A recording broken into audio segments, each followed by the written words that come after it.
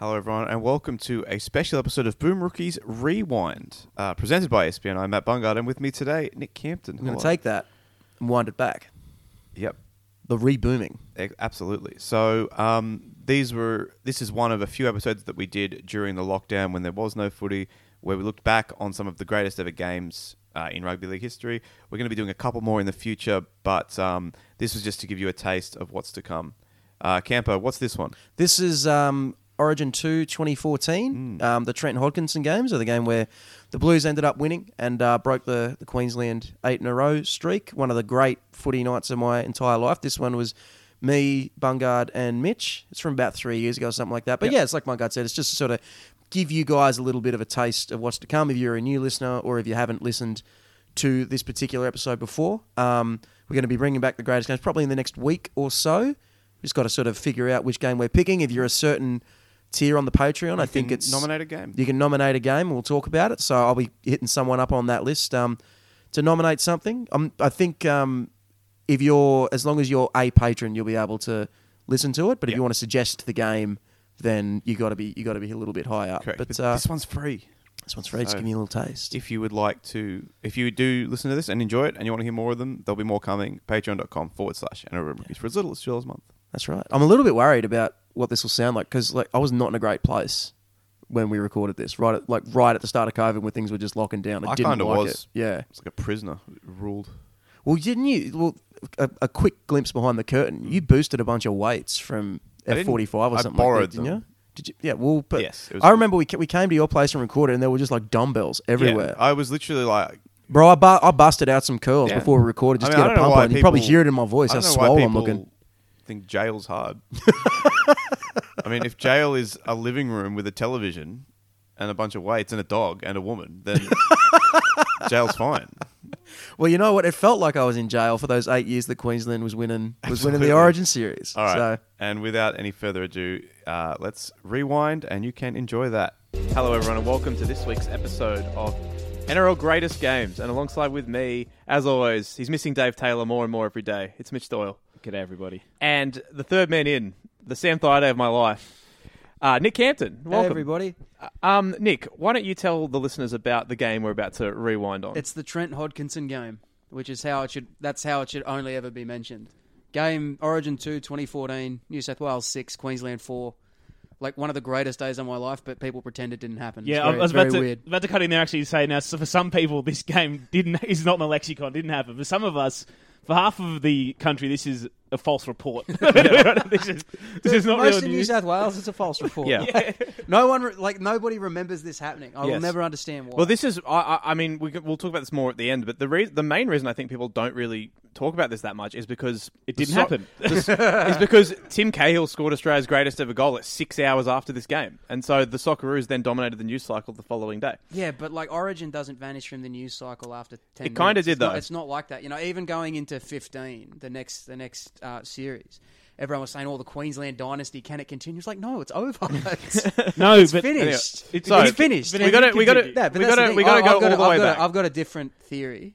I reckon it's just because this blue side is not very likable. That's fair. Pretty much. So we've got to go all the way back. So 2003 to 2005, the Blues won the series 3 years in a row. And that was, for all three of us, I guess, quite a formative time in our rugby league, I guess, lives. And in that decade, I think Queensland had only won the series outright twice. They'd also drawn the series twice as well. So we won those And series, so- is what you're saying. They were drawn. They Grow up. won those series. Okay. It's Anyway, like we won the Ashes. I don't recognise it. And anyway, but then you kind of got used to winning. But then all of a sudden, from 2006 to 2013, it was the era of Adam Mogg, Campo. I never liked Adam Mogg that much. You know what I mean? That might get me excommunicated from Raiders Twitter, but I was never a big Adam Mogg guy, and that kind of got solidified when he came up. You and were played for never a part Queensland. of the Mogg squad. I was never part of the Mogg squad, and Okay. when he came and played, he played better for Queensland than he ever did for the Raiders, which I just shit me to tears. But then 2014 rolls around. Mitchell Pearce is not in the Blues team. The much maligned Mitchell Pearce. I'll And strap in for some Mitchell Pearce bashing. yeah, I'll bet. That's coming. And- That's Is that not- coming. this is the- Let's not kid ourselves. and It's one thing to bring us all together on this podcast. yes. And despite an early Darius Boyd try, Blues bounce back and lead 12-4 midway early in the second half of game one. Jarvis Boyd scores another try later on, but the Blues hold on to win 12-8. So they're going into game 2 at home, knowing that if they win, they will win the series for the first time in 9 years. That game 1 is actually a really good match. Like, that's one that you can just sit down and watch and enjoy. This game 2, not enjoyable as like a rugby league experience, like the game itself, but like in terms of a wider meaning and sort of a more symbolic thing that it's got going on. That's why I picked it. That's why I'm so into it. Yeah, and what you mentioned, we're going to this second game. Everyone's like, Queensland will just win this, square the series and whatever. That's before the game kicked off. Everyone's assumption is like Queensland will just dominate this game. They'll go back to square the ledger and we'll go to a decider. You know, we all pretty much agreed on that. I kind of disagree because winning a game, I can't remember off the top of my head, but winning game 1 up at Suncorp, it was the first time they'd won a live game at Suncorp in, I think, since 2005.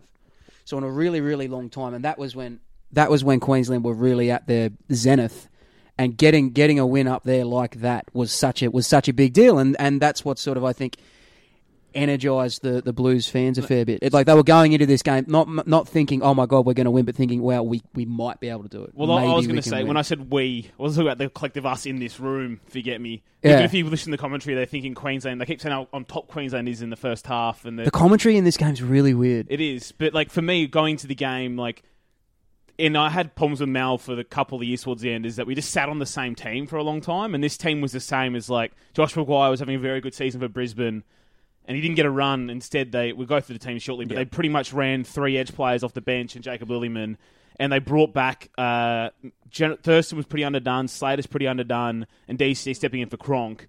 And people are just assuming, DC's been ready for this step up for a few years now. He's going to come in and control this game. You know, excuse game 1. The excuse for game 1 everyone kept saying was he came off the bench and, came off the bench and he wasn't ready, whatever. This is his team in game 2. So there was a lot of confidence for me. The wider chat was, Queensland will just win this game. Yeah. But as you said, I wouldn't go in that with a belief, and some Blues fans thought this is when it's on. But the wider talk before the game was, Queensland will straighten this series back out, and they'll go back on. And you mentioned Daly Cherry-Evans there. Why was Daly Cherry-Evans starting at halfback, Mitchell? Well, Cooper Cronk got injured in game 1. We probably should have mentioned that when we talked about game 1 just now. But he got injured. And as we know, this Queensland spine for most of that dynasty was Thurston, Slater, Smith, and one other. And that was Lockyer for the first half. Second half was Cooper Cronk. And, there might have been a few changes. Billy Slater had a period where Carmichael Hunt was the fullback. Slater came off the bench, and they reversed that as well. And there was Cam Smith actually missing a game. That happened.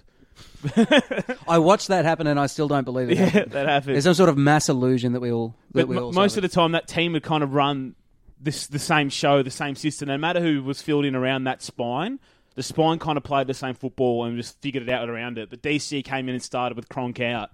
And, rewatching this game, we'll get more into it, it certainly threw, to me, everything Queensland tried to do off kilter with DC coming at halfback. And that's not all entirely his fault. It's also the whole team didn't really adapt to the change. But it's the main thing for me as a Queensland fan, that the reason why I lost this series is not only just DC going in, obviously losing Cooper Cronk going out. Yeah, so we'll run through the teams now. Jared Hayne was at fullback for the Blues.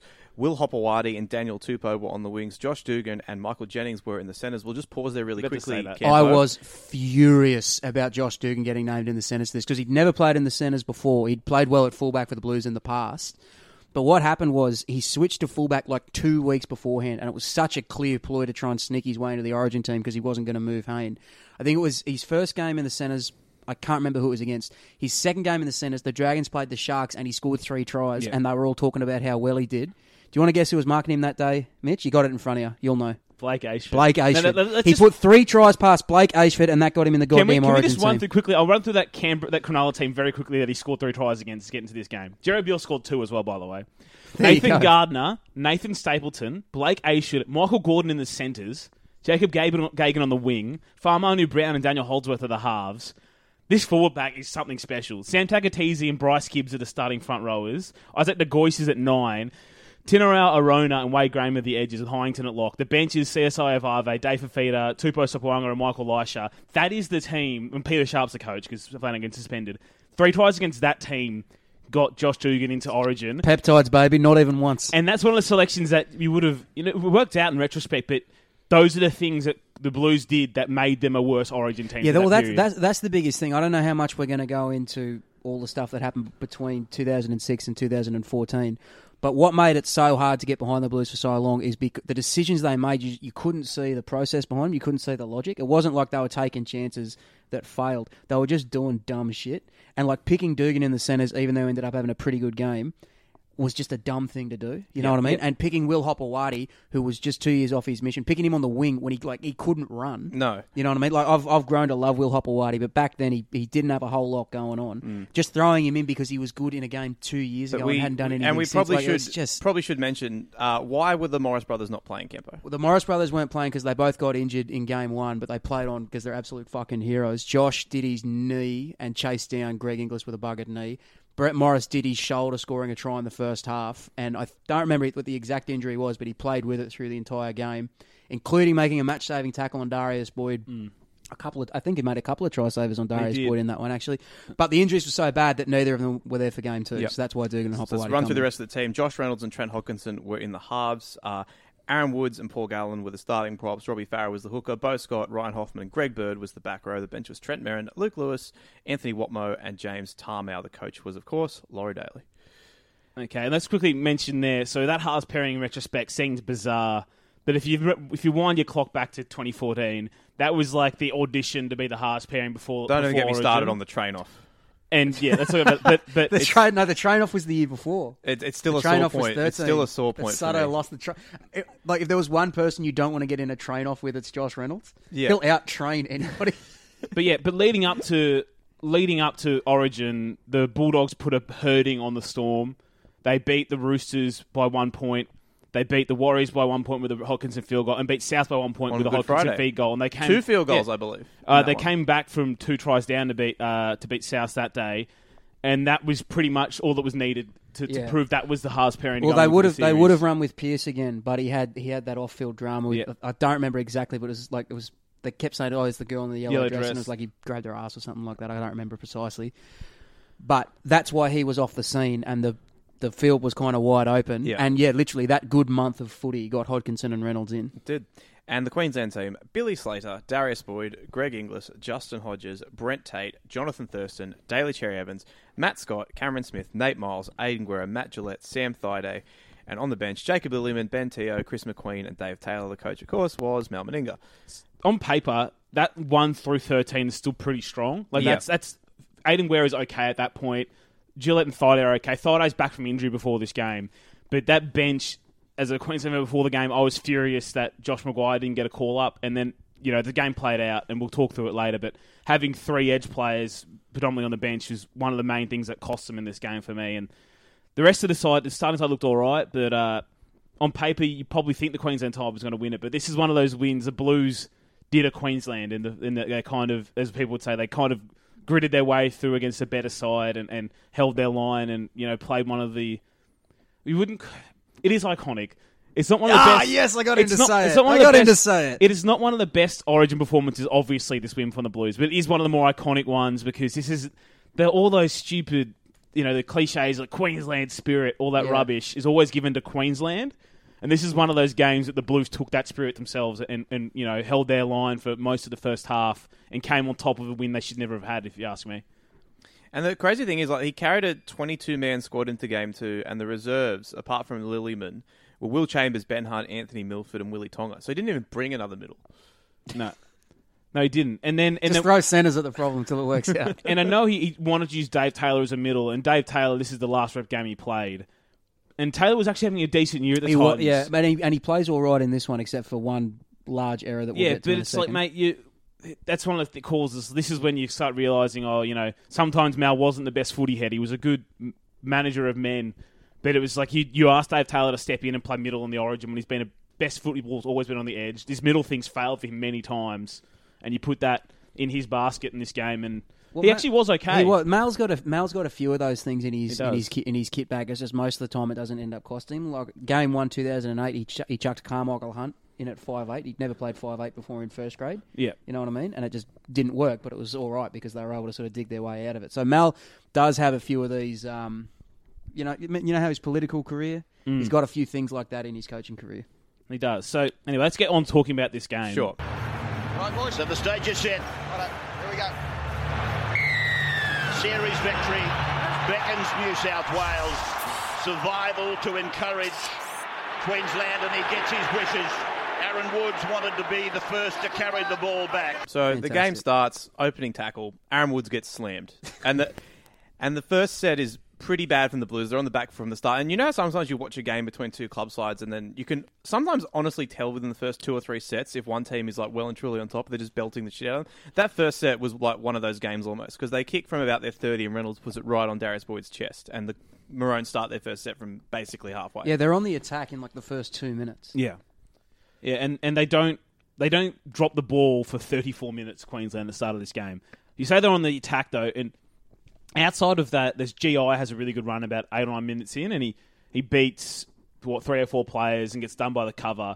Outside of that, though, I didn't feel like Queensland looked like scoring for most of that period. There was, like, pressure was being built, but that Blues defence was uncharacteristic, and there's some guys in there, like Robbie Farah, people have the shits with his Origin career for some reason now. But him in the first half an hour of this game, he was bloody exceptional. Yeah, there's a lot of players in this game, like their career almost sort of culminates in this, and I think Farah's sort of one of them. Like if you look at Farah, at the start of Farah's Origin career in 2009, he played the first 2 games and played all right, like set up a couple of tries, but he ended up getting dropped for Michael Ennis. There was this horrible narrative around him, especially that Ennis was an Origin player and he wasn't. Yeah, I mean that's exactly what I'm getting at. And Ennis, like on his best day, was never as good as Farah. But he was like a tougher player, a grittier player, a more aggressive player, like more of an Origin player, or if that's what you're looking for. So then Ennis was the hooker for 2 years, and Farah only came back in 2012. And then Farah got, I can't remember if he got it or not, but he should have got man of the match for Game 2 2012 when he made like 65 tackles or something, and he sort of showed this toughness and this grittier side that he maybe hadn't had before. And then that sort of culminates in a game like this, where Farah doesn't do a whole lot with the ball, but his defence is exceptional. Yep. He chases Cherry Evans all around the park. In the 12th minute, he smashes the shit out of him. He smashes Daly Cherry Evans. Yeah. And that's the first of a couple of times that he smashes him. A little bit disappointed about coming out of game 1. Oh! Cherry Evans was there, then it was gone under Farah. There is one moment early on where it's a great ball from Inglis to Boyd, and yeah, we talked about Josh Dugan. Probably not. You didn't really want him to be selected in that position, but him and Hopewadi, two of the most maligned selections, combined for a great defensive effort on Boyd, and they stop him from the score. Oh, Dugan plays quite well. That was something that stood out to me on the rewatch. How well Dugan played, particularly with his carries out of his own end. It was still a stupid decision to do it, but it ended up working out for him. It's like hitting on a 19 and getting a 2. You know what I mean? Honestly, a little bit like that.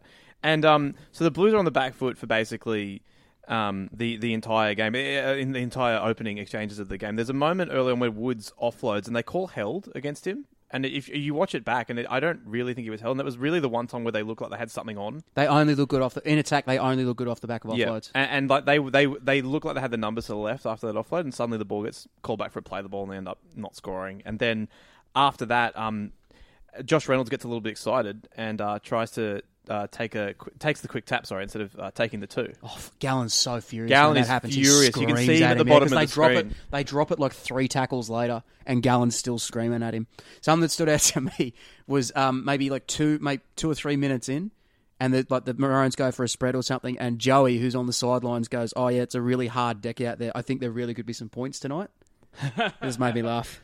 It was actually the first time Queensland didn't score a try since 1999. It's only the 5th game ever where Queensland were held trialless. Yeah, and so they're winning 2-0 at this point, an early penalty goal. And they get another penalty goal. James Tarmo with a pretty dumb penalty puts an extremely elbow. dumb, just rubbish in the ruck. But that was part of it's like the entire game plan was based around doing bullshit in the ruck and niggling things and slowing things down. And that was such a big part of the Blues' plan to take down Queensland for years and years and years. They never tried to be proactive and pick like a sharp attacking team to meet fire with fire. It was always, all right, well, we need to stop Queensland. We need to pick guys that can stop GI, that can stop Thurston. That's how we end up getting Beau Scott in the centres and things like that. Yeah, exactly. But in a game like this, I think that that's not... That probably almost suited them because the game was played so much through the middle. Yeah, absolutely. This is when it worked. This is the only time it worked. They tried it for 8 years. I rewatched the game yesterday, and I can't really remember Daniel Tupou or Beau Scott like getting the ball. No, never. Like apart from a couple of times when they kicked towards Tupou's wing. Tupou had some mad kick returns. He in the second did. half, He though. did, yeah. He did. One of He them made he some brought really back great defensive plays as well. 20 odd metres. He brought one of those Oh, carries man, back. just surges onto it. He gets smacked in the beak on that same run. And it's quite interesting what you were saying before, Mitch, about how basically with Cherry Evans in there instead of Cronk, it just doesn't really fit and it doesn't really click because they don't really try to run any set plays at all until just before half time when they run that little inside-out play with Thurston and Hodges. Yeah. And then again, another great defensive effort stops Hodges, and that's basically the last meaningful thing that happens in the first half. Yeah, I was going to mention, as you were saying earlier, so Farah smashes DC in the 11th minute, and DC cowers away for about 5 or so minutes in that period. And then about, I think 23rd or so minute, DC decides I want to get my hand on the ball again, and instantly Farah murders him. And from that point to half-time, DC has decided I want none of this game. He only touched it 26 times for the halfback through the whole game, by the way, which is disgraceful for a halfback. He got out-touched by Paul Gallen.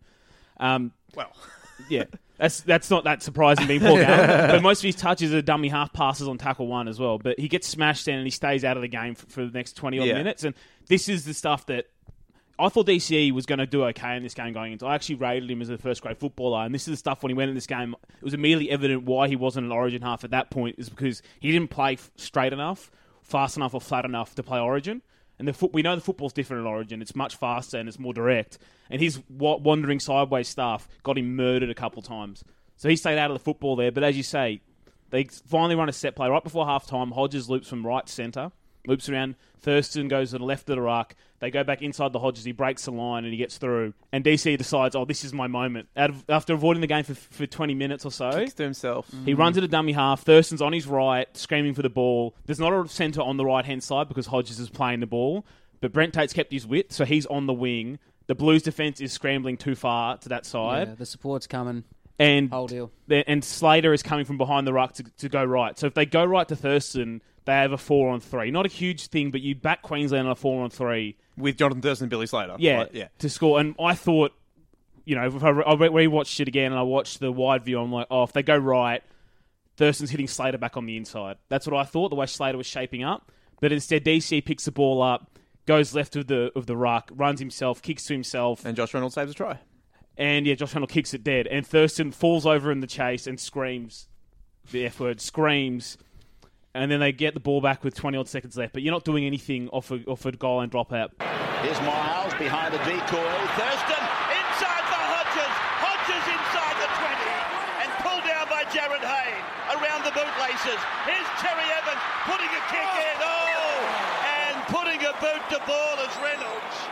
Saving what would have been a magnificent try. Yeah, well, they waited to the 40th minute of the game. That moment, that was one of the other defining moments. DC had an absolute Barney of a first half, and that was the cap off of it. Like, the Queens, the right thing to do was anything else. If they go left or right, they probably score. Right was probably the right option, because Thurston and JT were there. Sorry, Slater and Thurston were there. But if they went left, Slater was also ready to support that way. They probably would have scored either way. He went for himself. And although, Thurston can just display his histrionics all he wants, but I don't think he was particularly good in this game either. No, he was flat out poor. He had some dreadful kicks, and we'll get to that moment at the end of the game where he truly loses his mind. Note, and it happened with Cherry and it happened with Thurston. Every single time they kick the ball, the Blues put him down. Yeah, even if it's late, and when they're down, then they fall on them too. Like they really made an effort. Yeah, there's one in particular in the first half where Thurston gets absolutely belted after he kicks it. I can't remember who smashes him. It's probably Reynolds or Scott. They both went after him heaps, and so did I think it was Reynolds. Now that you say that, the three of them just really went for it, and it worked. And we talked about how it was all through the middle. They go wide once with Will Hopewadi. He gets murdered, and then comes out. He can't run. It's true. He can do everything else, but he can't run. Yeah, and so that's half time. And it's 4-0 to Queensland. And because obviously I'm a bit of a neutral when it comes to Origin, so we'll go to Campo first. Mate, I don't care who wins. We'll go to Campo first. How are you feeling at that point? Is it, geez, we're lucky to be in this, or geez, I think we can win this? Well, I was at the game, and like up in the bleachers. This is before I really started working in footy, and I was way up the back in a section of the stadium that somehow was all just like real pissed up young fellas. So it was real rowdy up there. But you would have hated that. Oh, well, I fitted in well. But from memory, the mood was that they're right in it. You know what I mean? And it was one of those things.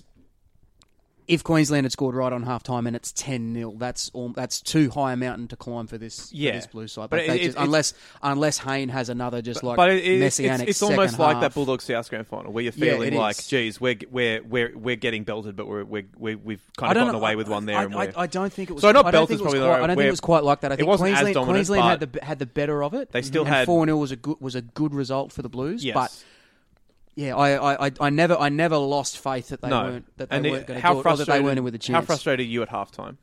I was cursing DCE. I remember I liked Cherry Evans before this game. I did. I was cursing him for that kick to himself. And then, as you mentioned, I was thinking, what the hell's wrong with Thurston and Slater? And before rewatching, I thought Cam Smith, in my mind, he was average too. Rewatching, I thought Cam Smith was actually really good. No one was going with him.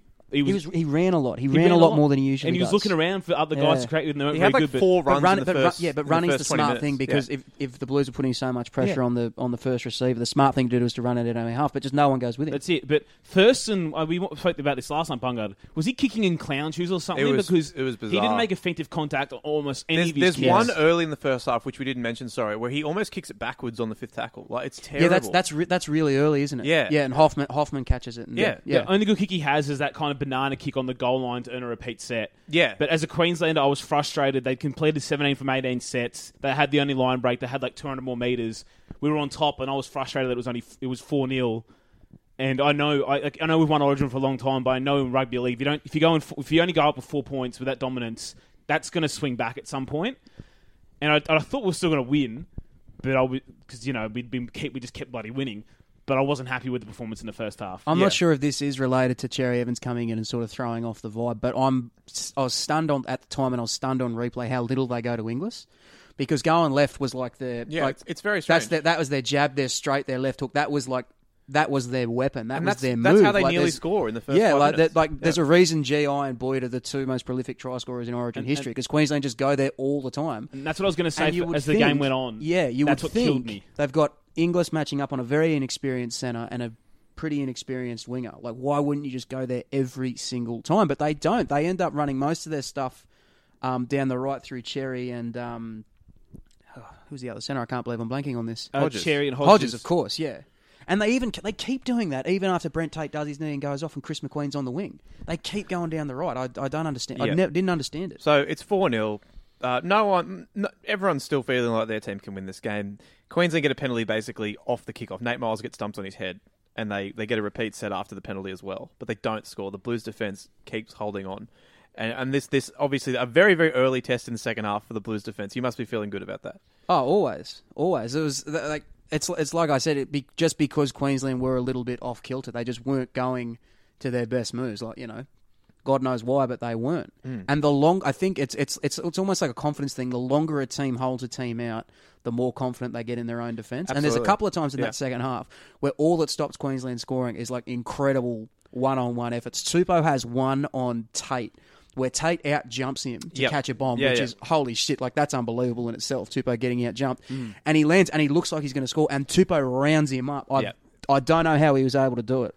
Just corralled him. Not the number one try server in this game, but we'll get to that one shortly. We're getting there. There's still a couple more things that happen before then. But there's if you remember, Inglis gets a strip on Josh Reynolds, and Inglis then makes a break off said strip, and again the Blues are completely on their back foot, and then they just don't score. And the Maroons just don't score again, and it just felt really sloppy and really disjointed every time they had New South Wales sort of moving backwards. They just couldn't find a way through. Well, the whole thing was the Blues, after years of trying, managed to like drag Queensland right down into the gutter. Like if you're playing like a proper open footy game against this Queensland side, they might be able to beat any team anywhere ever. Like that's how good they were. That was the caliber of player they had. The only thing the Blues could do, if they weren't prepared to meet fire with fire, and they weren't, is to do what the Bulldogs try and do every week. Just out effort. Just grab the fucking shiny machine and like rub it in the dirt a little bit. Moment, like, bring him down into the gutter and just like. There was a moment just and before that, really scrap with him. Just before that strip, there's a set where Slater loses the ball in the Maroons' half, and Hoffman nearly goes through a gap. And Hoffman played really well in this game. Hoffman should have won man of the match. I agree. Just Origin. Oh, so good. And then they go to Bo Scott, and it's at that moment when he drops the ball in attack where you think, I know they've got this guy in the team for his defence, but you can't help but wonder if they had a more offensive-minded centre in that position that they may well have scored. And will that come back and cost them the game? Obviously it didn't, but at that point, that was the Blues' best chance to score, really. And they came up short. And they're doing that as well with a Will Obawadi, who at this point has a dead arm. Well, their best attacking player in this game is Hoffman. And like we've talked a lot about what Cherry Evans did with the ball. The Blues go at him constantly. I don't know if that was a plan going in, but he's literally the hinge that the game turns on because Hoffman runs the ball, according to Fox Sports stats, the One True stats, he ran the ball 20 times. For an edge second rower, that's unbelievable. And he was as it goes on and the game keeps getting tighter, Hoffman is making 10, 15 metres every run. Like he is surging over Cherry. He's their best yardage man and their best attacking weapon. And like when we get to the Hodko thing, he plays a big role in that as well, which we'll get to. But I was always a big Ryan Hoffman guy. Yeah, but he was superb in this one. Yeah, so they don't score. That's probably their best chance, and you start wondering whether at this point there's 20 minutes left, and Gus is talking about if they have enough time, which is crazy. But then Sam Thaiday goes over, and it's all over, Mitchell.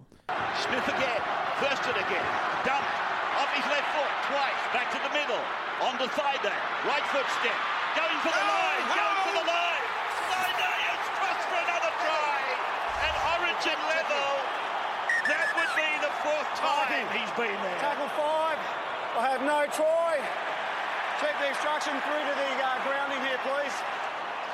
Yeah, this is a classic Sammy try. Well, didn't score, but this is like back when his body still worked. He was kind of fat. I was surprised how trim he was in this game. He's still kind of fat, but he threw a massive dummy. He was out for game 1. He's come back fit for this game. Threw a massive dummy 10 metres out, steps past the first man, and he goes in. Looks like he scores, like crashes over and slams it down. He gets up so confident that, puts his 2 arms in the air as he does, screams like he's won us the series. But every single Blues player around him knows he dropped the ball. They come to the left. Second man to Jonathan Thurston. There's nothing on outside him. So left foot step, another one. Offloads to Sam Thaiday. Let's have a look at the people in front of him. Dave Taylor. I can't see any obstruction there. No obstruction anywhere. No obstruction anywhere. Last hope for New South Wales is the grounding, but I don't know what they could have possibly been looking at there. Oh, he's lost the ball. Jared Hayne. It's been knocked out. Jared Hayne has saved the day. Oh, has he got it back? No, he hasn't regathered before it's hit the ground, and you must regather. And the funniest part is it gets sent up as no try, but not for a drop ball, but because... For an obstruction. Yeah. Do you reckon if there was no hint of an obstruction that they would have sent it up at all? I don't think so. I don't know. And then what can you do in that situation? Can you still buzz them down and be like, "Oh, he dropped it"? Or... And this replay. No, once it's given, it's given. And isn't it? this replay, it's closer than Gus Gould makes out. That it's extremely close. I think if they sent it up as a try, I think they would have given have it. this. I did laugh when Wally's like, "Oh, has he got it back?" No, it shouldn't. I don't think it was a try. But I'm saying I think if they sent it up, try. Especially with how literally they interpreted the sufficient evidence to overturn at that point. For the benefit of our viewers, Thaiday dives over the line, Hayne strips the ball, and then it comes out clearly. But then, as the ball is falling to the ground, he almost regathers it. Yeah, he gets the hand on it and traps it on the ground. In my opinion, he doesn't re-grip it. Though. He doesn't. That's In my opinion, parlance, it's the ground that helps him control the ball. That's it. He gets a hand to it, but he hasn't. The rules are you have to control the ball, re-grip. You can't use the ground to help you control the ball. Absolutely. And he does get his hand on it, and it slams against his chest when he hits the ground. He didn't really regather it. And Wally is just pitching for it in the commentary booth. It's great. Yeah. Can we Gus Gould thinks it's never a try. Well, I agree with him. For once. Is this where we talk about the commentary in this game? Because it's so weird. I look. Obviously, we all watch a lot of sports, but it seems like a very uniquely rugby league thing to just basically. And so not even just a rugby league thing, an Origin-specific thing, to essentially just have the commentary team be cheerleaders for both teams. It's like, you know how you hear like local sports for the NBA or the Celtics guys. Yeah, like there'll be the 2 guys who are from Boston who call all the Celtics. That's not a charge! That's not a charge. You're a cop. And they're just massive, massive homers. But in rugby league, we have that, but just in every single game. Yeah, can you imagine if at every level, if like the Super Bowl is like the Patriots and the Giants, and they've got Scott Zolak. Oh, I'd love that. Brady's back. That's literally like this is like rugby league's premier broadcast, and they've literally just got like cheerleaders for both teams. I was surprised by how how little Gus sort of lent but into Gus the whole. is- I know Gus he's a is broken Gus is man at this usually point, Gus is because they've usually lost like 8 years riding in the a row. Blues home. Like for a couple of years later, in the dead rubber up at ANZ in 16, when the Blues score in the last And Aaron Wood stacks couple of it. minutes, and Yeah, Aaron Wood stacks it. When they make the Ferguson makes Oh, the yeah, he's bust, and screaming. Teddy's in support. Gus screams out, "Go Teddy!" in like a deranged voice. Mm-hmm.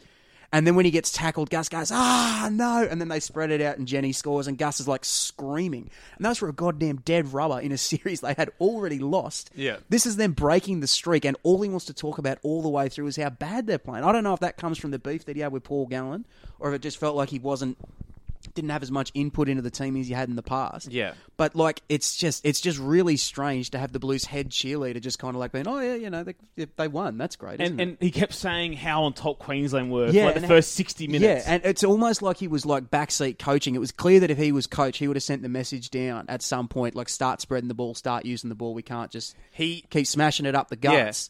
Yeah. You know what I mean? Because he keeps saying that all the way through. One thing he said that I did agree with, though, was he said that Gallen and Greg Bird were touching the ball way too much, which I agreed with. I think that's the case with Gallen. I don't think it is with Bird. Bird because was great. Bird was really good, and Bird could actually like beat dudes with his footwork and throw offloads and get into first receiver. But Gal is literally just like a battering ram. So I don't mind so much Birdie getting into first receiver, but Gal just Gal. So then they don't score off that. That was, to me, by the way, that's the last good thing Queensland do in this game. Yes. Yeah. So from the 55th minute onwards, they complete 2 sets. That's bad. And one of them being complete is the kick the ball away on the last tackle, the last set of the game. That's not really a complete set, but that's it. So they got to their fifth tackle once the rest of the game. Does getting tackled with the ball in the last count as a complete set? Yeah. Okay, so the other one then is when Jonathan Thurston somehow offloads the ball. Cherry Evans kicks for the wing. Tate beats Daniel Tupou in the air, which is crazy.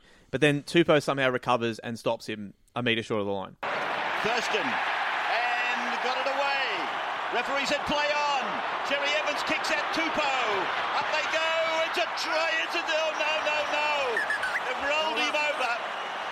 That is a great save. But also, that sadly is basically Brent Tate's last meaningful contribution on a rugby league field. Does his knee a couple of minutes later, and that's the end. After that, I remember does his ACL, I remember and it that's being it. a really big deal after the game. The crowd boos him off. Like it's like a cacophony of boos. Like they just give it to him. Brent You know what I Tate mean? was one of the guys that Blues fans hated. Yeah, he did. Do you know why? Because of his chin. It's because of his chin. He had and such a hateable chin. It's not just the chin. It's the chin and it's the chin and the neck brace. It's both of them. Yeah. They hated him. I do hate people in neck braces now. They do. They hate. Yo, like honestly, Brent Tate- I feel like because he just looked a bit angry. cartoonish. Yeah, and he That, looked like, angry, dude. That's why they hated He him. ran angry, like sticking that big chin of his up in the air.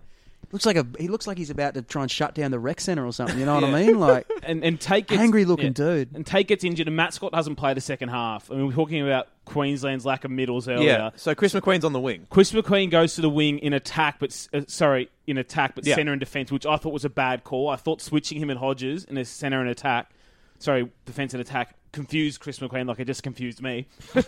McQueen was kind of drifting. He's played wing in first grade. For me, the move is just put him on wing and leave him there. Don't. But he actually ended up being in the wrong spot almost the rest of the game. Yes, and you talked about how they'd never completed any more sets. So there's 2 moments in quick succession after that. So there's one where Queensland only attack again, and McQueen basically bombs a try almost. Like he's pretty much over the line. He's too flat. Yeah, they strip him for numbers. Yep. And Thurston goes out to Hodges, and Hodges does so well. Like these, he had a good game by the way. Hodges did have a good game. Played well. These beautiful quick hands, and McQueen's just too flat. Queensland with this opportunity. Cherry Evans, Thurston, Hodges, and put down by McQueen. Tupou comes up with it. Knock on against Queensland will be the call. And that's a huge let-off for New South Wales. Great defence on that side. That cost them a try and they're still winning, but then a couple of minutes after that, of course, Dave Taylor's out in the centres, throws a pass to where he thinks his winger is going to be. It goes to ground. And then McQueen fumbles it on the ground. Yeah, look, it was. I'd remember that moment. I'd remember that reminded as being a forward pass. No, not it wasn't. McQueen But knocking. Yeah, I know. I'm just saying that's how I remember that it moment. before I watched Reminded it me again. of in The Office when Kevin drops his chili and then he's trying to pick it up off the ground. That was Chris McQueen in that moment. But then from there, the Blues get the ball, and then Greg Bird goes really close to scoring. They win a penalty for a strip. They force a repeat set it somewhere in there as well. I can't remember if it was before or after the penalty. And then, of course, Campo, take it away. Oh, we're talking about Hodco now. This is so great. Okay, so if we're going to talk about Hodco, we've got to start We're with going back to Pearce. 1983. No, we're talking about Hodko. We've got to start. A young lad. We've got to start with Pearce We because do. so much of this is informed by Pearce, even though he's not there. Now, I've slandered Mitchell Pearce's Origin career a lot, personally, professionally, and publicly.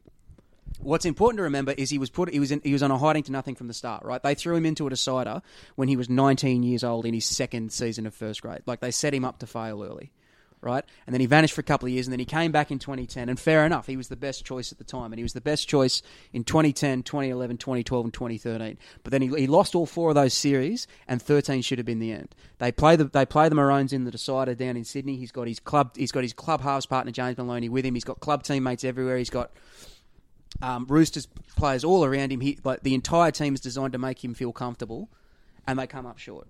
And that should have been the end. It wasn't. He comes back later on and all that. But part of the reason I got so into this series and so into this game in particular is because they were just moving away from Pearce. They were just trying something new. It didn't matter who it was going to be, but they were trying something new, and that was so easy to get behind because it was so refreshing. And let's call a spade a spade. Mitchell Pearce is a much better player than Trent Hodkinson. He just is. Hodkinson got into this team and into this series and into history based on 4 good games in a row he played for the Bulldogs, right? And he'd already lost a little bit of that magic because Hodko was not good in this game. He barely does anything. He hides out on the left edge and he doesn't touch the ball much. Yeah. Reynolds is the dominant playmaker, which Reynolds is not designed to do at all. But the reason I love Hodko so much and the reason I'll always fight for him is because when the game was on the line, the series was on the line, like it's there to be won, and it's his second Origin game, it's his first chance at this, and he just does it. He does the big show and go, and he's too quick for Ben Teo, and Cherry Evans bites the dummy, and Hodko scores. He comes up big in the moment when Pearce, a much more talented player who had chances to do so, couldn't do it. He just couldn't do it, and he never really did. I know we can talk about this year's, last year's decider where Pearce plays a part in the winning try, but it's not the same thing. This is just Hodko. Yeah. This is just Hodko taking him on. Hodko doing it, and that was the thing. Hodko, things were never the same for him after this. His knees were already cooked, and a couple of years later, he was barely a first grader. Yeah. Woods about 5 metres out from the line. Farah, dummies, double pumps. Hodkinson is over. Hodkinson comes around. He puts the ball down. The Canterbury halfback, Trent Hodkinson. He scores, and he will take the conversion to put the Blues in front by 2. And that might have been in his mind when he got through that he had a kick coming up. That may well win the series for New South Wales with just 9 minutes left to go.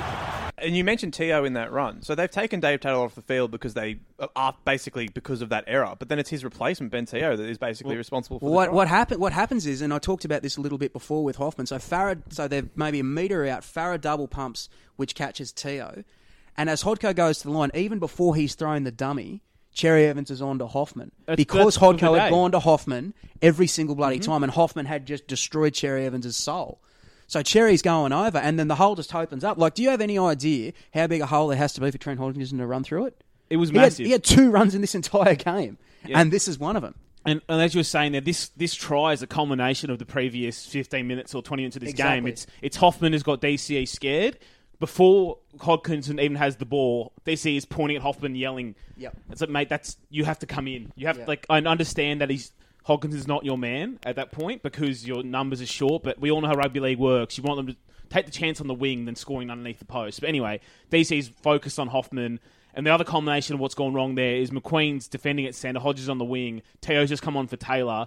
All that disruption on the right edge. Yeah. It's 4 guys who've defended together for 1 tackle. Yeah. It was a Defending perfect. the It was goal. a Part perfect of it as storm well. of like Hoffman having Cherry Evans running scared for basically the entire game and just complete confusion, both in attack and defence. Part on that of side it as the field well for is like Queensland. they did so much stuff around the ruck with Garland and Bird and Farah and all that, and they're just going through it all the time. So Farah picking it up and going for the double pump, and I think Teo anticipates either someone coming back on the inside or Farah sort of just like going himself because that was all they'd done at that point. Yeah. So even though their attack in this game is not good, the things they had done set up this winning try. Yeah. You know what I mean? And then it's not an impossible conversion, but it's not a gimme. No, for Hodko after it's that. just difficult enough to be difficult. You know what I mean? Off center and all that. But he like was Hodko, always a very good kicker. Well, mate, he wasn't at the end. He sort of lost it. I don't know why. But he went up to Newey and he kind of lost it. But at this point, mate, he was a he had that rep of being really clutch as well. Yeah, he he had some did. big goals for the Bulldogs. Yeah. I think earlier that after we season. finish talking about this game, we can probably run through everything else that happened to Hodko that year because he did it's just such a great year for him. Well, but this is the peak for him. It's never ever this good again. It's not. no, It's his not even 2014 close. is just one of those special seasons. Oh, It's no, got him but it's 700K not a year. Even 14, the last 6 weeks of the regular season, him and Reynolds are bad. They Like, are, flat but out you know, bad. but then he makes some clutch field goals against Manly in the Oh, in yeah. the Yeah, he come semis back and all do that it, stuff. yeah. But so He then was co-captain in the grand final. yeah, I know it's crazy. So then nails it 6-4 to the Blues. And then the Blues get really, really lucky off the kickoff. Oh my Oh, God. so lucky. I forgot how mad I was at this. Yeah, watched so it again. I can't. So I think if this happened now, they'd buzz down and they'd instantly get the call change. So they were allowed to buzz down at this point I too. don't know why they didn't. So if anyone doesn't remember, so the Maroons kick off. It's too long. Someone shouts out to Aaron Woods to leave it. So he tries to jump out of the way. The ball very, very, very clearly brushes him as he's jumping in the air before it hits the ground. So the Blues get a penalty for the kick going out in the full, but it should be a line dropout. So the kick-off is very, very big, and Aaron Woods lets it go. So it's gone out on the full. It's a penalty to the Blues at the middle of the halfway. Well, someone must have yelled at him because he was going to catch it. Right up. The Morris brothers went up and then went down. Oh, that's touched him. Whoa. This might be reversed. Yeah, look at this. He was going to catch it, and someone said let it go, and it's hit him on the jersey. That's not the angle. And New South Wales looking to get play underway as quickly as possible, which Hodkinson does. Wow. Nothing happens. Like the commentators go, we'll just touch it. They'll bring this back for a line dropout. And then suddenly Hodko's kicking for And touch. kicking for touch. And yeah, that happened. Maybe I don't know if it was a heads-up thing to take it quickly, but Even then, he took it quickly, but there's still a good 30 seconds we between... saw 3 replays. Yeah. Yeah. Like, we saw a bunch of replays of that, like multiple angles before he's kicking for touch, so he can't be doing it that quickly. But then, and I guess the alternative argument to that is, whilst it's a bad call, the Maroons had a million sets for that entire game and failed to score a try. Oh, I'm So- not saying, but we're not trying to blame that. No, for no, it of as course. well. But it's still very, very lucky for the Blues. There had been deciders in the past where Queensland had gotten fortuitous refereeing I don't decisions remember- I don't going remember away. You don't remember those? You don't remember in 2012? No, I don't in remember- I don't decider, remember- no. When Hodges like literally runs behind someone like a fair dinkum old school shepherd. Don't know and the goes term. in to score, and they give it, and The Queensland only end up shepherd I winning know by a is point. Jesus. And then that's basically it. Queensland don't really come close to scoring again. They break down the left late on. GI throws a blind pass back inside. Josh Reynolds snaffles it up, and then this.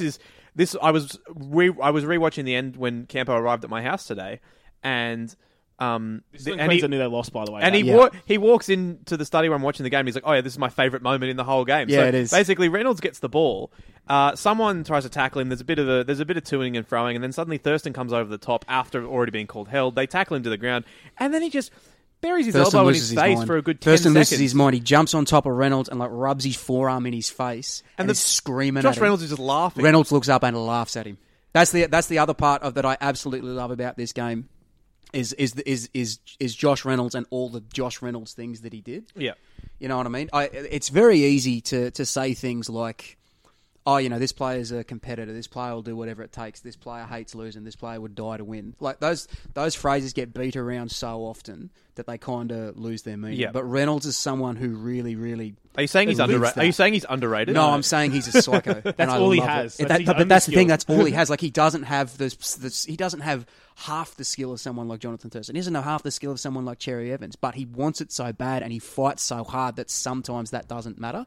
Yeah. Reynolds is bad in attack in this game. Oh yeah, he doesn't. He puts in a really nice kick just before the Hodko try to force a line dropout. That's kind of it. And in a great attack, tackle by Michael Jennings, by the way. Yeah, really good second effort from Jennings to round up Hodges. But Reynolds like runs across field and does all his hyperactive shit, and nothing happens. But he plays great because all he does is go after Thurston. And he's one of those guys, and he's one of those guys where he's not a confidence player. So like, there's guys who they'll try, like Cherry Evans. He goes for a couple of runs, gets smashed, doesn't try it again. His confidence is shot to bits. If Reynolds had got smashed a couple of times, he'd just get up and try again. That's the thing. Like Reynolds fears nothing. He probably should. But he fears nothing. It was not a problem for him to go after Thurston and try and rip his goddamn face off. And he did all game. He just kept going at him and going at him and going at him and going at him. And then eventually Thurston, for probably the only time in his career, like cracks. It's like I swear I'm probably projecting a bit here, but I always thought with Thurston it was like He couldn't believe that this guy, like Josh Reynolds, I'm getting done by Josh Reynolds. Are you serious? I'm Jonathan fucking Thurston. And at the end, I swear to God, he's screaming at him like, "Don't you know who I am? I'm fucking JT, bro. Who the fuck are you? You're Josh Reynolds? Josh Reynolds is going to get the better of me?" It's a good fanfic you've got there. Yeah, Kevin. and then he flips. Like, go and watch it on YouTube. He flips, does. man. Thurston rifles the ball across to Inglis. Inglis gets the ball around the corner. Picked up, though, by Reynolds. Reynolds breaking the tackle. And Hayne shouting at him. Play the ball. Thurston goes in. The suspect tackle eventually on Reynolds. Well, stand up, New South Wales fans. Stand up in your lounge rooms. Stand up in the pubs and clubs across Australia. Walk away. And ride them home here for the last 2 minutes. Walk away. Oh, it's so good. Yeah, and then they just don't get the ball again after that. Well, when they kick the conversion, there's 7 minutes left, right? Yeah. And 7 minutes for Queensland and Origin forever has been an eternity to win a game. 2 points down.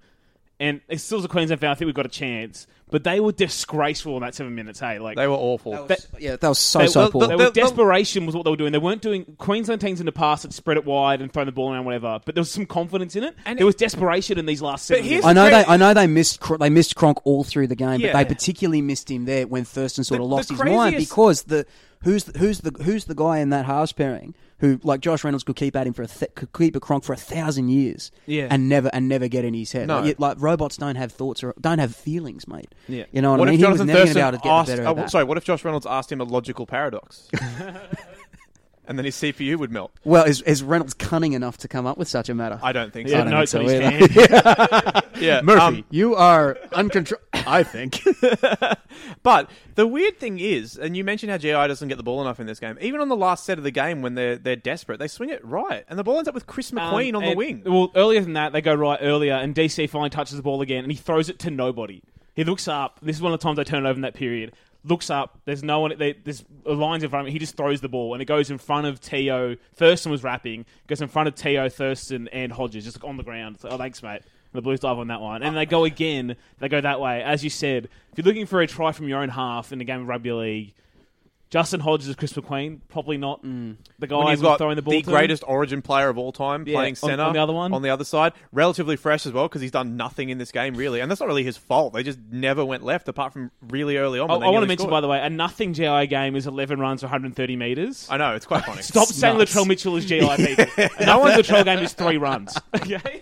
I have been very upset these last couple of weeks. I was told that this large boy was going to be the next Greg Inglis, and he Yes. has not. But this is what is the difference with those guys. GI almost scored a try early.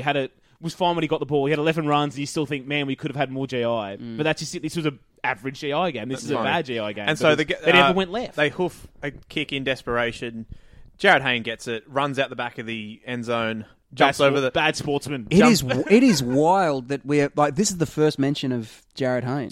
Well, he was all they had, but Yeah. this game, nothing was working. No, for him. but like game one, it worked. Game one, it worked. He played one of But the that's when great Gus Origin loses games his anyone mind played. late on is when he says, they've got to stop giving They it got to to get Gallen Hayne. and Burt. They've got to get that Hayne was, That involved. was the theme in the commentary all the time. Yeah. It was like, they got to get Hayne involved. They got to get Hayne involved. They got to get Hayne involved. Anyway, so I was at this game. I remember the kick going up and Hayne getting it, and then like as he's running, I don't remember any of that because the entire section just went like absolutely apeshit, like chucking beer in the air. People are diving from rows back and all that. A guy maybe like 4 rows up dived down. Yeah. Knocked the dude sitting behind me over. I've just sort of turned as it's happening. The guy's like plummeted. I've hung out my arm and it just sort of like caught him and held him. If I'd not caught him, I reckon he would have just tumbled down. I reckon 10, 15 rows, just like cannonballing down. We've all been there. It was crazy. Like we all bag ANZ Stadium and rightfully so because it sucks.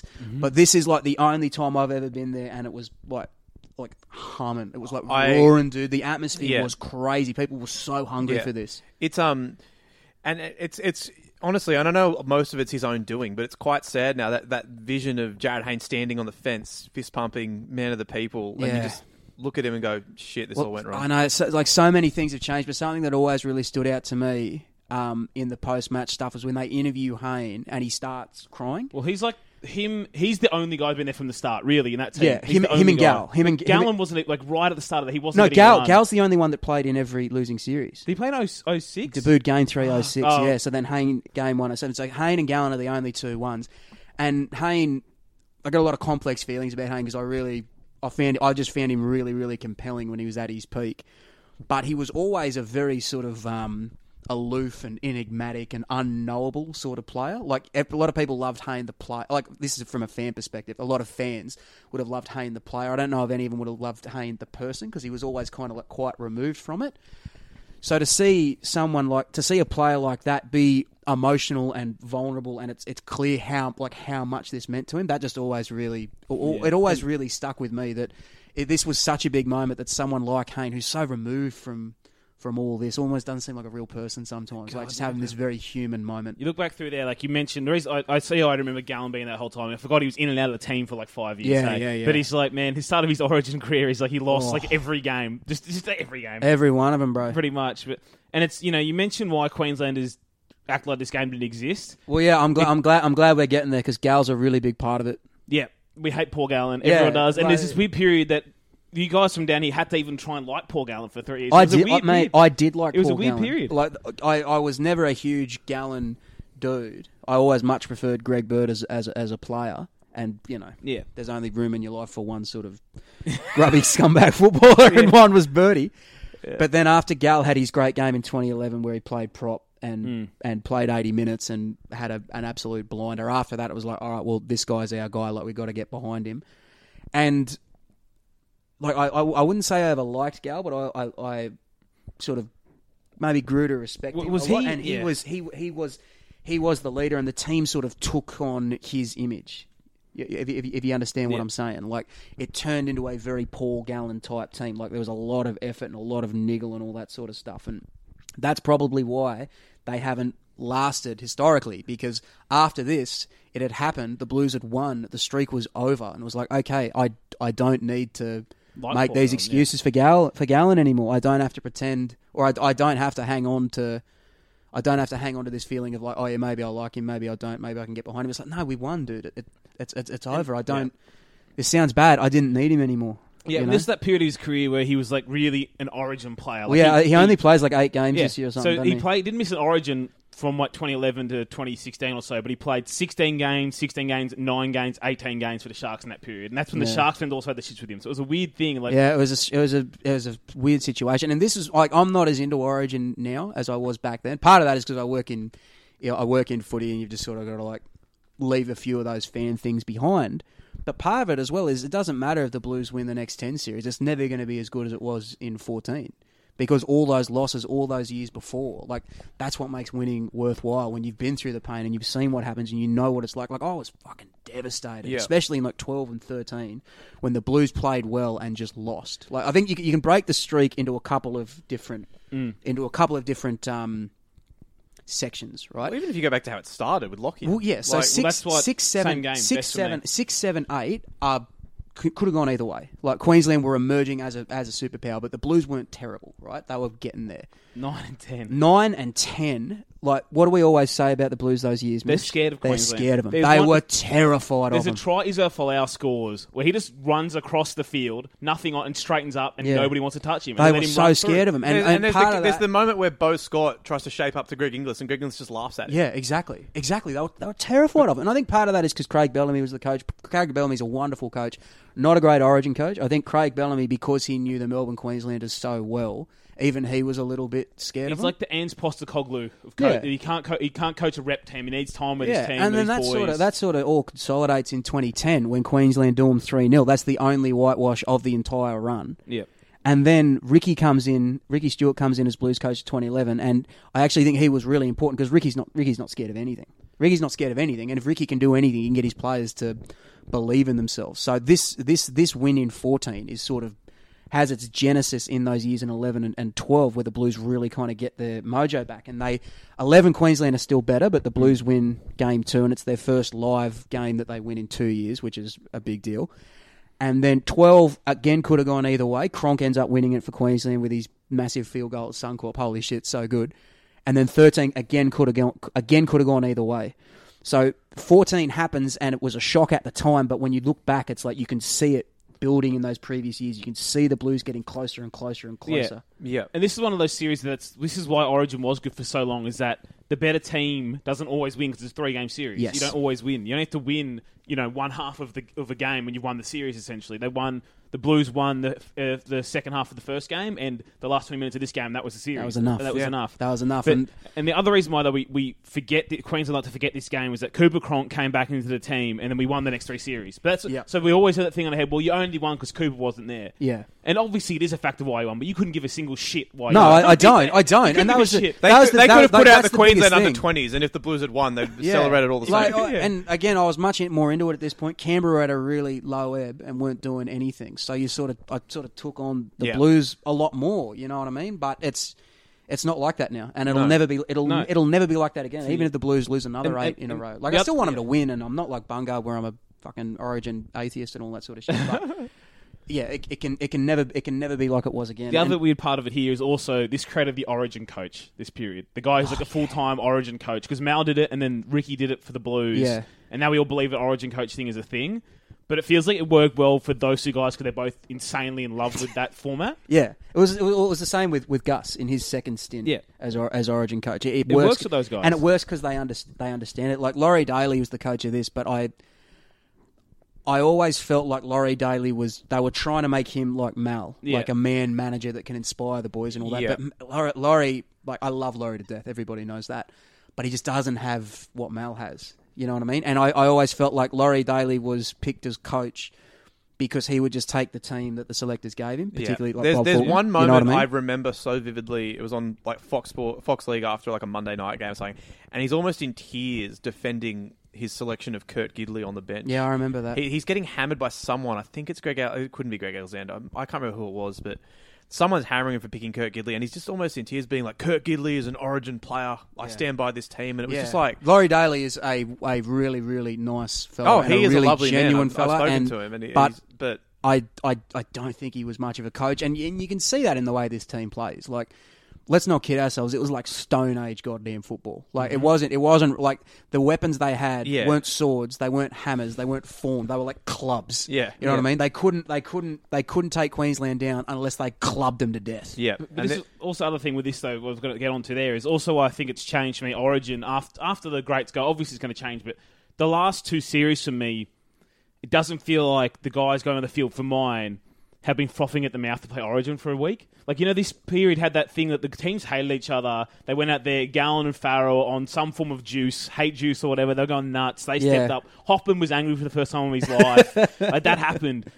Whereas the last 2 series, I just felt like the Queensland boys were just playing another game. They weren't playing Origin. That's interesting. I know that. You reckon that comes from them losing Mal? Mal and just a bit of the group. Like the whole core's kind of gone, but I have not had that frothing anger from that team the last 2 or 3 years. And I feel like for me, I know it's already gone at this point, but I also think the punching rule being removed also helped, like, sort of take the fire out of the Origin rivalry a little bit. Maybe I'm not quite sure about that. I would have thought that the no punching rule would actually make it get worse, like make it get angrier, because if you punch on and you fight, like that kind. No, because there's a few times in that this kind game, of releases, especially after that third elbow at the end, where the two teams come together. But like a punch on kind of like releases the pressure. This game, I think, is a good example of that because it just keeps building and building and building all through the game. You know what I mean? And then by the end, Thurston just cracks. If he'd just been able to punch the shit out of Josh Reynolds in the 25th minute, we probably don't get there. Yeah. But that's interesting. It's interesting that you say that, Mitch. I wonder if it's because the Blues don't have players like Gallen and Farah that inspire that hatred. Because it was always sort of sold as, the hatred's back in Origin. Gal's here and he hates the Queenslanders. But also the Queensland team I don't believe in either. Yeah, but Gal hated the Queenslanders, and that made the Queenslanders hate him. Yeah. You know what I mean? And there's no one in the Blues right now that's kind of like that. The closest is probably Trell, because you think about the Trell Chambers battle and all that sort of stuff. But even that wasn't quite the quite the same. No. I don't know. And it's an interesting thing. And I believed in worse Queensland teams than the previous one. I believed in days when Travis Norton and Paul Bowman, John Buttigieg were like just walk-up starts to that team. I believed in those guys. But the last couple of years, the team goes out there and I haven't got the faith in that team lifting to that certain level. Like Moses Mbai, I'm really excited for him. And Corey Norman. I know like Blatchy's Blues and stuff is bigger than ever, but do you think people are as passionate about Origin now as they were 10 years ago? Me and you aren't. I think it's bigger now. I don't think they're more passionate. I agree with funny. that. It's I agree funny. with that. It's funny. It's almost like it felt like Origin got bigger and more intense every year that the streak went on. I agree. 100%. And I think don't this was just know. this big release of pressure. Yeah, I don't know. And as why. you said it yourself. Like you were at this point, a huge Blues fan, and you still are, but you don't care as much. You didn't care anywhere near as much about winning the series in 2019 as you did in 2014. No, not at all. Until the Raiders beat South and made the grand final. This was probably like in terms of like nights at the footy. This was probably number one. Yeah, this was probably number one, which would never happen now. No, I just don't think it could. Okay, so this, do we want to go through our awards? But to say, just before we move on, I want to shout out. This is like Nate Miles actually had a really good game in this. I hated his Origin career from like 2016 onwards. He was Queensland's best forward for mine. Because Scott only played the first 20-odd minutes. Lehman came off the bench and was average for about 20 minutes. And the rest of the edge guys were shuffled around the rest of the game. They didn't really get their hands on the game. I thought Miles was really good in this game. Yep. And the Blues, as you mentioned earlier, Hoffman was an absolute standout. And that's great. a guy who, as a Queenslander, I always loved when you picked him because I never rated him. Fantastic game. Bird was awesome. Watmo, man, what's going on there? Watmo... See, I had remembered from the game Watmo playing really well, and then on replay, Jesus, he's terrible. He's bad, and the terrible. Botox is bad. Yeah, Botox is really bad. No, Like this was the first, like, because watching it back yesterday, I was like, I barely recognised him because he just has so much Botox. Good, eh? Anyway, so we have our 3 awards. If anyone hasn't listened to our first Greatest Games episode, go back and listen to it. It's quite good. Campo, thoughts? I really enjoyed it. Thank I you. really enjoyed it. Yeah, Shouts to Matt Warburg. Yeah, the in honour of Braith Anasta, the Braith Award for the standout player. Best play. Sorry. So it's got to be Trent Hodkinson's try. It's got to be. I mean, we can't even do nominations for this. This is dumb to choose anything else. This is almost as Braithy as the Braith itself. You could almost try and claim the try saver on Thigh Day.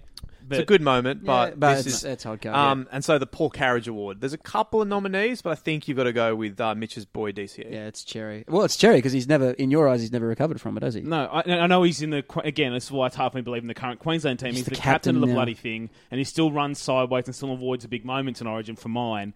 And for me, he had the biggest Barney of Queensland here. No, I actually think Thurston and Slater are pretty close behind him. They're real close. Because the standard set for them is much higher than the standard set for DCE.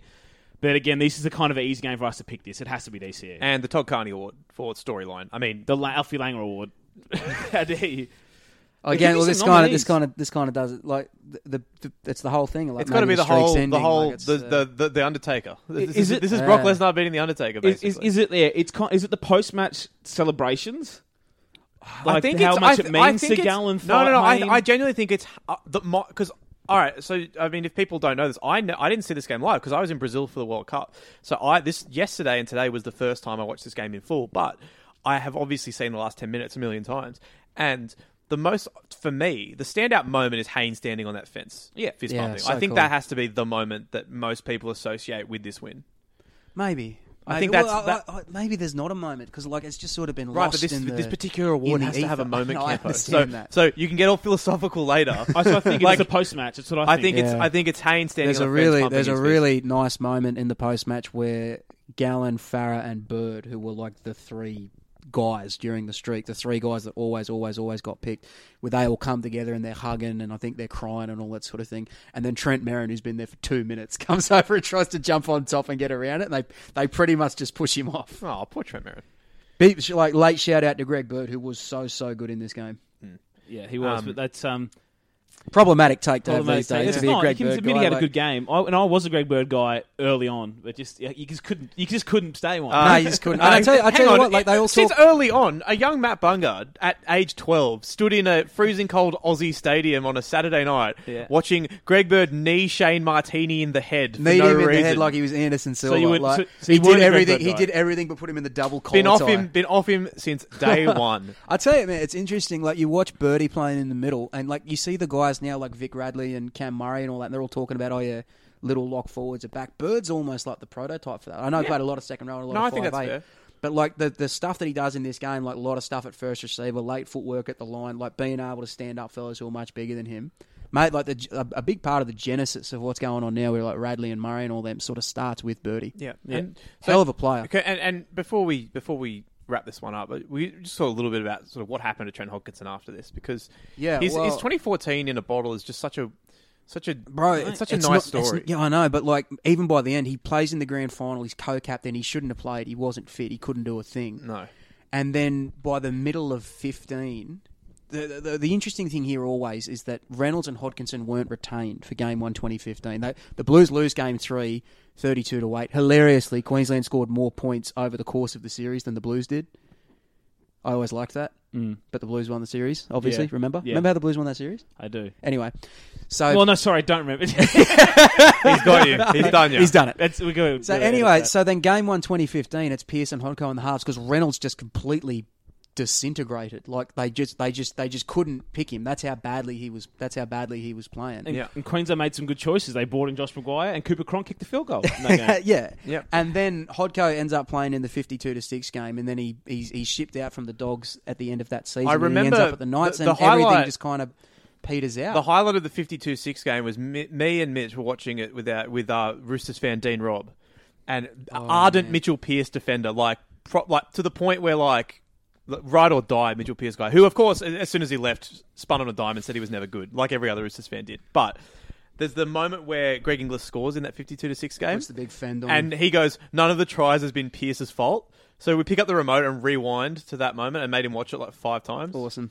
Cop that, dude. The 2015 game was like the Blues returning straight to type 2 by the way. They picked Josh Jackson at lock. Yeah, they lose the first game, they drop down 2. That was the whole thing. The whole thing of like trying to rough Queensland up and try and stop them instead of being proactive.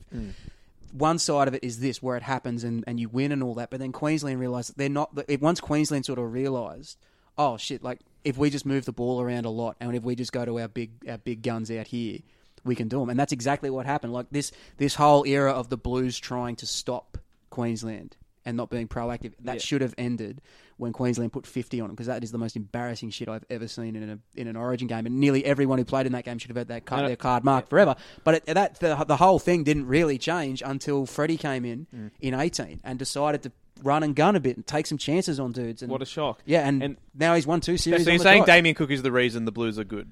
He's a big part of the reason. He's a big part of the 2015 series, by the way, they picked Josh Dugan at fullback over James Tedesco, who was killing it at the Tigers that year. I remember that. And then in 16, they picked Moylan in games 1 and 2 over Teddy. And people agreed with that. I remember. Yeah, I know. I had it was insane. not us, but that's what the Blues do. Like for example, Hayne has his great season in 09. Game 1 2010, the fullback for the Blues is not Jared Hayne. It's Kirk Idley. Like, what the hell are we doing? Yeah. Anyway, and then so Hodko goes up to the Knights after that, after 15, and like Hodko did a lot of great things off the field at the Knights.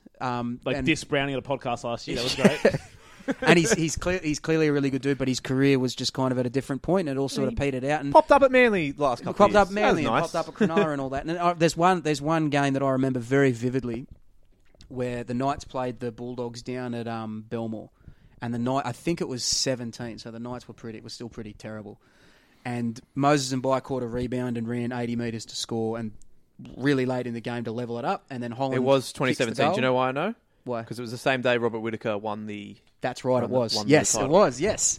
And then anyway, then there's a snafu off the Knights go for a short kick off. There's a snafu. They get a penalty, and it's about 35 metres out, right on the sideline. Yeah. And when it happened, I thought, well, yeah, Hodko will take this. Hodko's not scared of anything. Yeah. Hodko will take the shot when the game's on the line. No worries. This is what Hodko does. This is what they pay him to do. This is why he's here. Hodko doesn't take the kick. He gives it to Brock Lamb. And it was so bad too. And Brock Lamb shanks at something horrible. And you can tell when he's lining it up. I'm a big Brock Lamb guy. But you could tell when he was lining it up, he wasn't going to kick it. Like, he just didn't look confident in it at all. And when that happened, I was so sad because it was like, this was Hodko. This is the Origin hero who, when there was so much on the line, he didn't hesitate to try and do something. But he just kind of lost it. For those wondering what a Rob Whittaker is, I believe he makes Whittaker's chocolates. He does. And they won something. You're right. And they won some competition but that day. I think when the chat starts... Bungard's huge on the chocolate, on like the local chocolate scene. I think when the chat pivots to Robert Whittaker and Brock Lamb, I think that's probably time to start. I think we can leave it there. Are we going to do like the greatest fights where you and me just talk about Whittaker Romero forever? Bro, remember when Whittaker fought Romero? Dog, Which so time? Doesn't matter. They were both awesome. And Romero, I believe that's what makes a Ferrero Rocher. Correct. That's right. Romero No, he makes horror movies. That's it. Yep. Final shout out, by the way. Daniel Tebow playing one more Origin like in 2015 was a disgrace. How he's not played Origin again, I don't know. He's a much better player than he was when he played then. And he never got back in. yeah. So strange. And you would think he would because he's on like a big glamorous He's on a team that wins often a gets lot. people picked who don't deserve Well, it. I know. Last year they tried to pick him for Australia at the end of the year, and he said, "No, I want to stick with Tonga." So Yeah. big ups for that. Well, it took an hour and 7 minutes, but Nick Campton got a Tonga mention in. Hey. So, good job by you, buddy. Mate Ma. All right, so that's it for our greatest games. If you liked it, let us know, leave a review, and feel free to get in touch with us and If talk you about didn't like it, well, Yeah. We'll send Camp around. He can drop a Jonathan Thurston elbow on your face. And yeah, so feel free to get in touch and throw out any games you might want us to do in the future. And with that, Nick Hampton, say goodbye and thank you for coming. Do you want anything you want to plug? There's not much footy to talk about, but you wrote a A writ, yeah. I done writ a thing. done a Bears thing. Over the summer. Yeah, I wrote a really long Bears thing that came out. It's 4 parts. Came out in December of last year. If you're a rugby league fan, if you enjoy this show, if you enjoy my stuff particularly, please check it out. I'm really proud of it. I worked really hard on it. And in these troubled times when we don't know when the footy's coming back. We have to go back. We have to go back, which I'm fine with. But like, it just really helps if you click on my stuff and if you subscribe to the telly and all that. So I believe the telly's free for 2 it's free. weeks. It's free for the next. Just It's free for the next. stuff, or is it everything? I think it's everything. It Okay. should be free for the next 28 days. So you've got no more. Well, the Herald's no free more for excuses. all time if you open it in an incognito window, which everybody knows, unfortunately, because we just haven't fixed that. So I that's don't good. have anything specific to plug other than Campo's Classics, which will be out every Friday. Now it's replacing Campo's Corner. I had the first one on Friday where I looked at the 2005 prelim between the Cows and the Eels. I'm kind of ripping off the idea for this podcast, but just doing more obscure games. If this is anyone but Steve Allen, you're stealing my bit. So yeah, like if you just see my stuff, if you see something with my name on it, please click on it as much as you can. I'll still be putting out stuff. The funniest part is, by the games. time people hear this, they'll have heard you make these exact plugs for other times, so that's good. Well, yeah, no, but you got to boost the brand. You do, and the Bears stuff especially is definitely worth your time. I thoroughly recommend reading it, especially now when you can do it without giving them any money. Yeah, Unfortunately, it's 35,000 words, so carve out a bit of your self-isolation. If you can't read it in the 2 weeks while it's Get free, down. print it all off. Don't give them this. No, print it all off, keep it forever. If you see me, I'll sign it for you. That's true. He will. All right. The Blues are going to make Say goodbye, Cambo. See ya. Say goodbye, Mitchell. See you. Goodbye from Out me. they come to Jerry Evans. Now it's out to Slater. Slater in and away on Jennings. Gets the ball back to McQueen. They kick. They get it into the middle of the ground. But Hayne is back there. Hayne juggles it. Hayne is running it down behind the dead ball line. Winding down the clock. Winding down the series. New South Wales have won it. The 8-year dynasty has ended. Jared Hayne has run the ball to the northern end and stands among the Blatchies Blues.